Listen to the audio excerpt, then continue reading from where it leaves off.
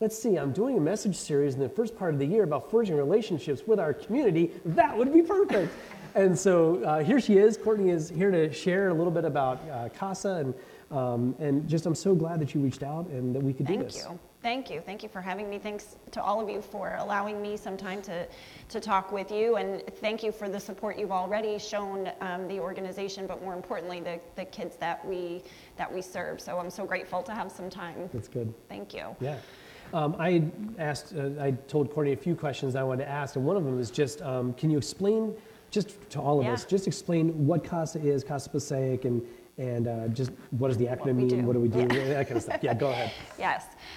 So CASA can mean so many things, right? But for us, CASA is an acronym for Court Appointed Special Advocates of Passaic County.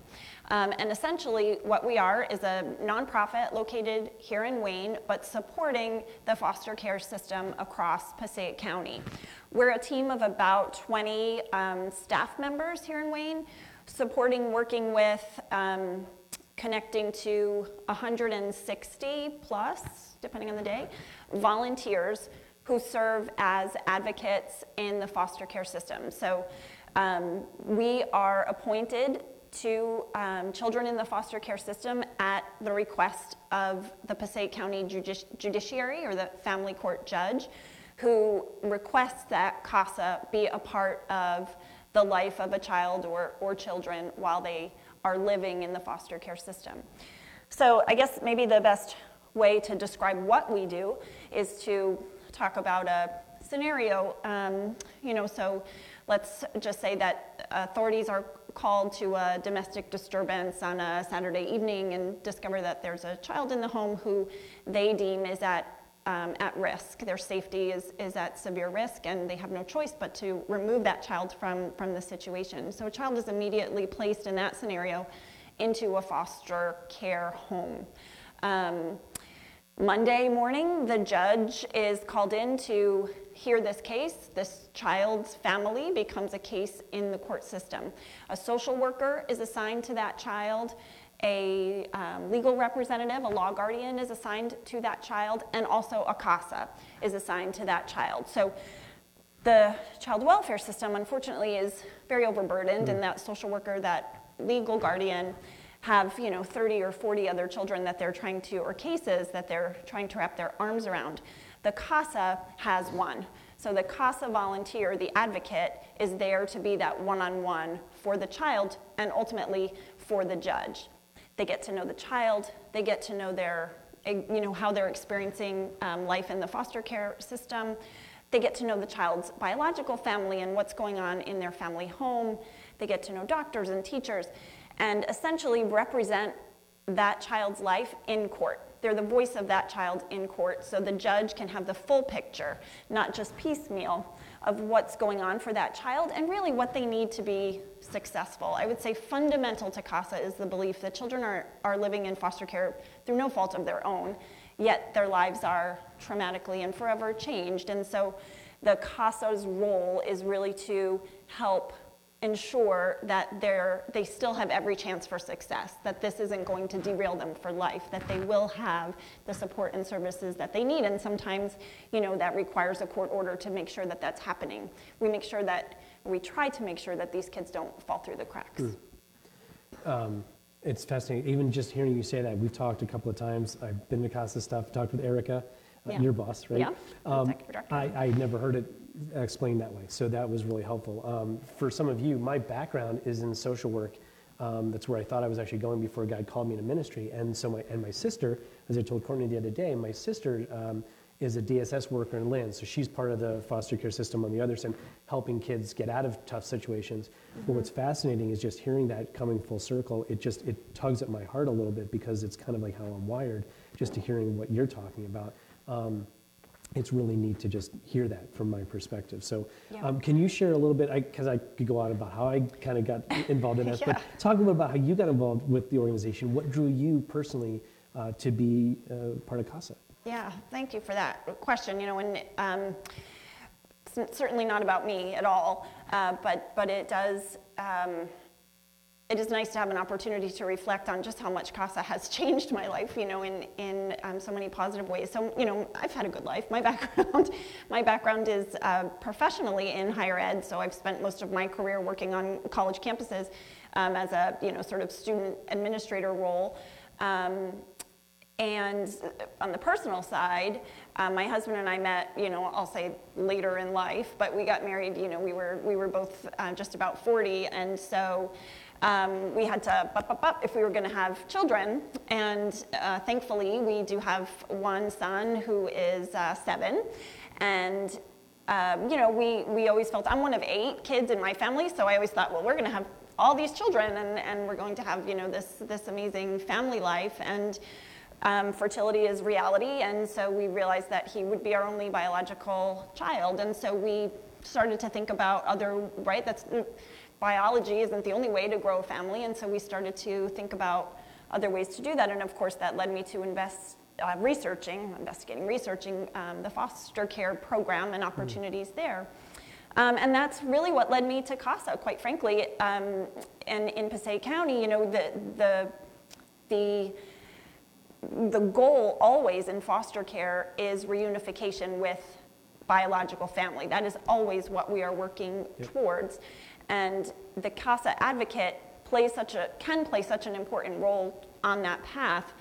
And it's a big commitment. So as I was researching this at the time, I was commuting into the city, and I said, I just don't have the time to devote to CASA. And so I put it on the back burner at that moment.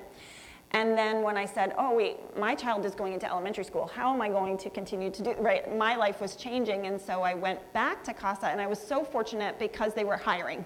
They were hiring, and I applied for the position that I have now, and I'm so very grateful to Erica Kasslander, our executive director, who took a chance on me. I mean, my background's higher ed, but, the Lord leads you, and I was so grateful to be hired into this position. And further grateful that she trusts me to be an advocate. So through my professional career, through this job, I'm also trained as an advocate, and I have the privilege of working with 3 kids who are siblings living in foster care who give me so much.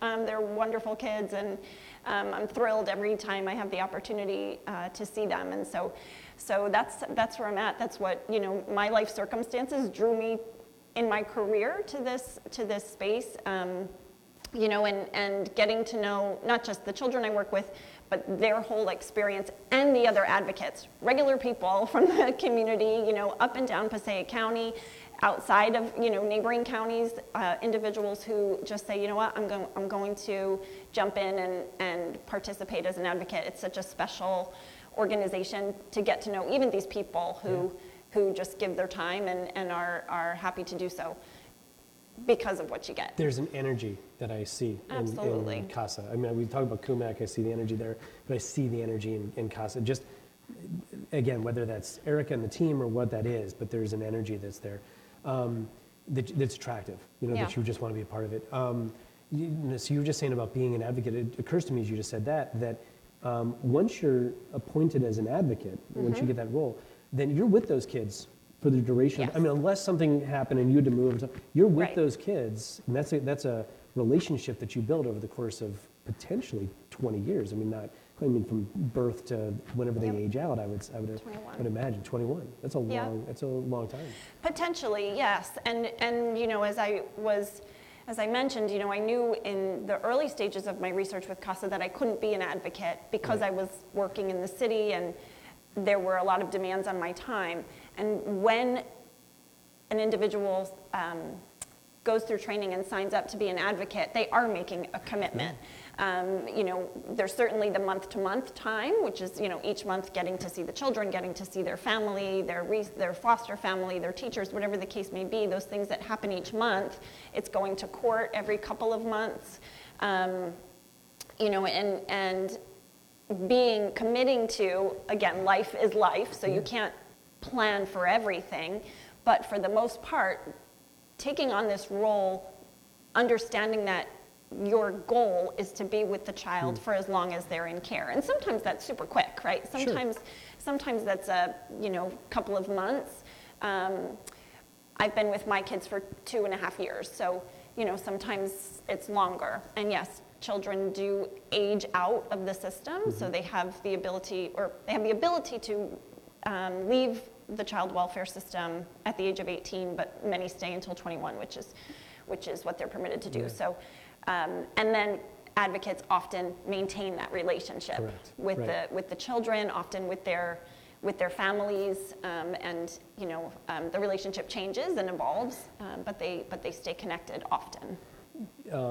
The advocacy is born out of a position of trauma, right? It's born out of a place of usually trauma, a traumatic situation. But what's interesting is, as you're talking about this, I'm thinking back to times where I've had mentors or I've had people who have poured into my life and have made a difference and walked with me through different challenges or whatever, even just life stages, and how valuable that was. And so, as you just said that, I just was tying that together with, they don't necessarily leave, because if there's a chance that they can stay connected, I would imagine many do if they can, because of that. There's a solidness there.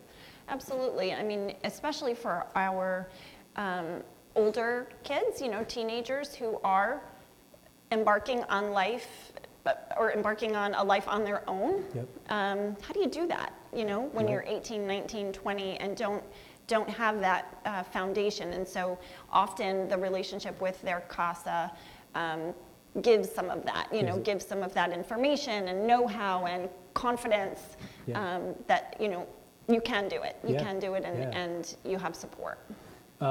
So we've talked a little bit about CASA and kind of where CASA goes. I want to back up to kind of the role we played, because I don't know if any of you are CASA advocates. I'm not, and maybe you are, but we want to talk a little bit about the Angel Tree, and I know you wanted to talk a little bit about the Angel Tree. Can you talk about that? Because what our role was is different than being an advocate. We were able to provide and help students within the program. So maybe talk a little bit about what we just did as a Christmas program. Thank you, thank you, thank you. If there's any message I can share today, it's thank you. Your support of the as we describe, Holiday Wish Drive, or the Angel Tree here in church was just tremendous this year. We were overwhelmed by the support received from the community, from this community, along with some others who really helped to make sure that every child that we work with in the Passaic County foster care system, and this was about 400 kids, received holiday gifts, and in just about every case, the holiday gifts that they asked for. One of the things that we try to focus on at CASA is helping to ensure that children who are living in the foster care system aren't living. We try to provide as much normalcy, right, as possible, because there's nothing normal about it. But, and not every foster home looks the same, right? And not every foster home prioritizes the holiday season in the same way. Yet holiday gifts at Christmas time is such a nice thing for a child to experience. And so with your support, we were able to, Rose is Rose here? I didn't see Rose. She's not here now, yeah. So she gathered all of the gifts that you all donated to the program, and I actually had the privilege of coming to pick them up, brought them back to our office, and what we did was handed them to the advocate working with the child. So you provided the gifts that we handed to the advocate, who brought them to the child on or before, in most cases, Christmas Eve. So that's such a special thing to be able to do. The children tell us what they want, or their foster family tells us what they want. We're not trying to just shower them with toys and have a happy life. No, we're trying to give them what they've asked for, which for some children is something they've never seen before, and so it's really tremendous. And we're just so grateful that with your support we were able to, to bring that Christmas magic, right, to kids, many of whom might otherwise not have felt that this year.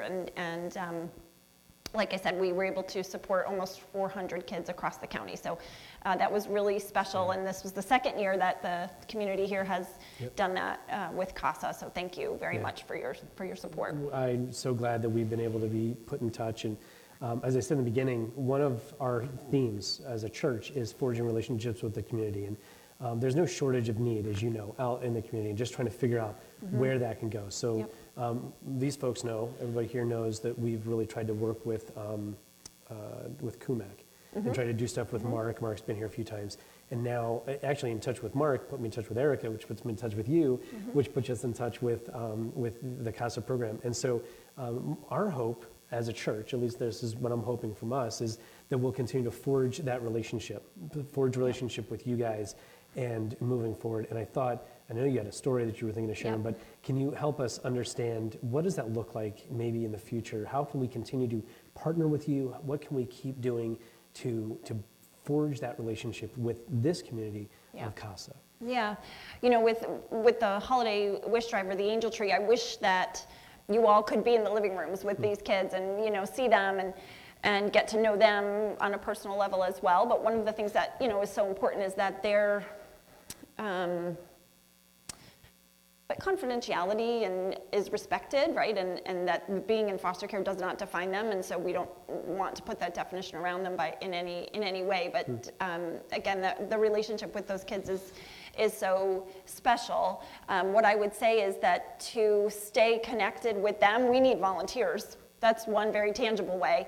And if it's one of you or a friend or a coworker or someone in your life that you think, wow, this person has that time and maybe could be flexible and communicate and connect as a volunteer would be amazing. We are always looking to grow and expand within the community, and so helping build that awareness throughout your communities is a big source of support for CASA and ongoing. And it's really amazing, I think, what the community can do. So I will tell, if it's okay, the story of Brian, who is a young man that was in the CASA program. He was in the foster care system in Passaic County for most of his teenage years. He entered the foster care system at the age of, I want to say, 13, and was in the system through the age of 21 when he aged out. And so throughout that time, he went from one home to the next. I want to say he was in probably 20, if not 30 different homes, over the course of that time. He had a lot of trouble. He was, dealing with the emotions that come along with the trauma that he experienced, and, that was physical sometimes and certainly verbal, and as a result, sort of was moved around. He had a hard time in school. He was moved between schools as he moved homes, which added additional trauma and struggle and difficulty for him as he grew up. Well, when he aged out of the system, he had started taking some courses locally at one of the community colleges, and it took him some time. He was sort of a start-stop kid, but after a couple of years, he was able to get his associate's degree, and I can't tell you what it was that what light bulb went off for Brian, but he said, you know what? I've got a future. He was basically on his own. He said, I've got a future and I'm the only one who can control it, and so I'm going to get something done. And he decided to apply to a number of colleges locally. He got into an Ivy, but before he got into that Ivy, he needed to do the paperwork. Again, when you're in foster care as a teenager, how do you know how to fill out a FAFSA or a college application? And so he reached back out to CASA to say, hey, you've helped me along the way. Can you help me figure this out? Which, of course, we did. And he applied and got into an Ivy League, and he is in Manhattan trying to figure out how to get going in an apartment in Manhattan so that he can focus on school and do what he has to do. So he asked Erica, our executive director, for a little bit of support. Well, that gave us an opportunity to turn around to the community that has supported CASA all along to say, hey, this young man is doing amazing things. He's in the city. He's in an empty studio. Can we help him out? And the community came together. This man now has a sofa, he's got a kitchen table, he's got a fully outfitted bathroom, kitchen, everything he needs. He's even got like a little patio where we set up, little chairs and a little patio table for him outside. And so he's fully set up, and so he's so appreciative. And this wasn't anything I did. We just said, hey, to the community of people that support CASA, this young man needs a little bit of help. And with everybody giving to his apartment, basically, were able to together provide for him the foundation so that he doesn't have to worry. He doesn't have to worry about, if he wants to bring a study group back to his apartment, which now he does. He doesn't have to worry about, if he's going to have a good night's rest before he's in labs all day. He does, and that was the support of the community, which is, it's just amazing what impact, something like buying a sheet set. It's each individual coming together to really pull together for him has made him so grateful, and if all goes well, he's going to be operating on many of us. No, it's down the line. When we were talking the other day, you were sharing some of that story, and I was struck by the fact that one family provided the sheets, and one family provided the pots and pans, and it's that little it's one person receiving from so many, and he can just grow from that, and just to hear his story. And he's so grateful. He's such a humble young man, and he's so smart. He's it's a terrific opportunity. Yeah, it's really neat. When Courtney and I were talking, I was telling her about the series that we've been doing, talking about forging our relationships, and how I've been in the Old Testament looking at the Chronicles in particular, and as I move out of First Chronicles, which is where we've been, into Second Chronicles, I was just reading through this story again of David and Solomon, and just reading through this point, this time, and at this point in our story, Solomon has become king, as we've been watching him do, and not only has he become king, but he's building God's temple in Second Chronicles. So David, as you may remember from last week, God gave David a vision of what the temple would look like. He passed that on to his son because Solomon was a man of peace. And so here you have Solomon building this temple, and it's glorious. It's this incredible temple. I mean, page after page after page talking about the ornateness of the temple, how it's covered in gold and precious jewels, and it's so detailed, and it literally is a house made for God. And so how this thing has been built. And what's interesting to me at this point in the story is news of Solomon and what he's doing travels. So it travels so far, it actually travels 2,500 miles to Ethiopia. So it travels 2,500 miles south to Ethiopia, and the Queen of Sheba is her name. She's listed in the Bible. The Queen of Sheba, she hears of him and she visits. And she starts peppering Solomon. She shows up with her entourage, and she starts peppering Solomon with all of these questions, and she was overwhelmed by what she found. And then I want to read this for you in 2 Chronicles chapter 9, verses 5 through 9, and then verse 12. And it says this: She exclaimed to the king everything that exclaimed to the king, "Everything that I heard in my country about your achievements and wisdom is true. I didn't believe what was said until I arrived here and saw with my own eyes. In fact, I had not heard of half of your great wisdom. It is far beyond what I was told. How happy your people must be. What a privilege for your officials to stand here day after day listening to your wisdom. Praise to the Lord your God, who delights in you and has placed you on the throne as king to rule for him. Because God loves Israel and desires this kingdom to last forever, he has made you king over them so you can rule with justice and with righteousness." And then she gave the king 9,000 pounds of gold, great quantities of jewels and spices and precious jewels. Never before had there been seen spices as fine as those that the Queen of Sheba gave to King Solomon. And then in verse 12, King Solomon gave the Queen of Sheba whatever she asked for, gifts of greater value than the gifts that she had given. Then she and all of her attendants returned to their own land. And the reason why I share this with you is because Solomon, as we've been looking at, Solomon is part of this history, this lineage that comes out of David. And first, David's family, they worked really hard to forge a relationship with God, as we've seen that. Forge a relationship with God is so important. And then we watched through last week in the study of, though imperfect people they were, they learned to forge a relationship with each other. They forged a relationship with God first, and then they forged a relationship with each other. And the result of doing that was that a relationship with the community could be born out. 2,500 miles away, back in those days, the Queen of Sheba heard about what was going on in Solomon's life, that these relationships were being forged, and she came to check it out. And when she came to check it out, she saw that this was an established place where God was going to reign forever. and it was going to last forever, and God was blessing his people. And so there was this forging of this relationship that went on, and the result was the community took notice, and then look at the blessing. Sheba comes and she blesses the people. He blesses Solomon. Solomon blesses Sheba. There's a blessing that happens when a forging of relationship with the community occurs. You've already talked about it, that your kids today, the advocate, that you're serving as an advocate with these 3 children, you said it yourself, you are being blessed by the relationship that you have with them. There's a blessing when we get involved in our community. And so as we look to the future of our church, as we look at the ABCs of 2022, we want to be forging a relationship with God. We want to forge a relationship with each other, make that really strong and good, and so good that people outside the world notice.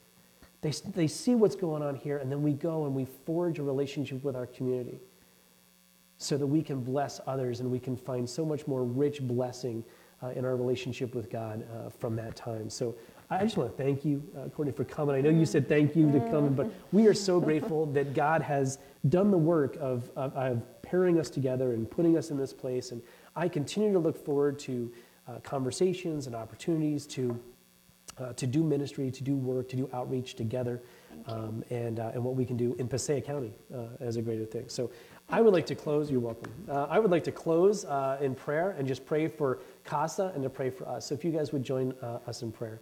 Heavenly Father, I thank you for giving us this day. I thank you for Erica and for Courtney and for the team that is there. I thank you for the work that they are doing, for the students and for the children that they interact with on a daily basis, for the advocates, Lord, who are giving up of their time, talent, and their treasure to love kids and to give them stability and safety and to provide mentorship. Lord, it is such an incredible opportunity in a world, Lord, where it is so dark so often, so much of the time. Lord, this is a place for light to be found. And Lord, for our ability as a church to come alongside them and to cast the light of Jesus into this situation, Lord, we want to do that to whatever end you will allow us to do it. So I do thank you, Lord, for the opportunity that we have to forge a relationship with you, to forge a relationship with each other, and ultimately, God, to go out and to forge that relationship with our community. We pray this all today in Jesus' name. Amen. Amen.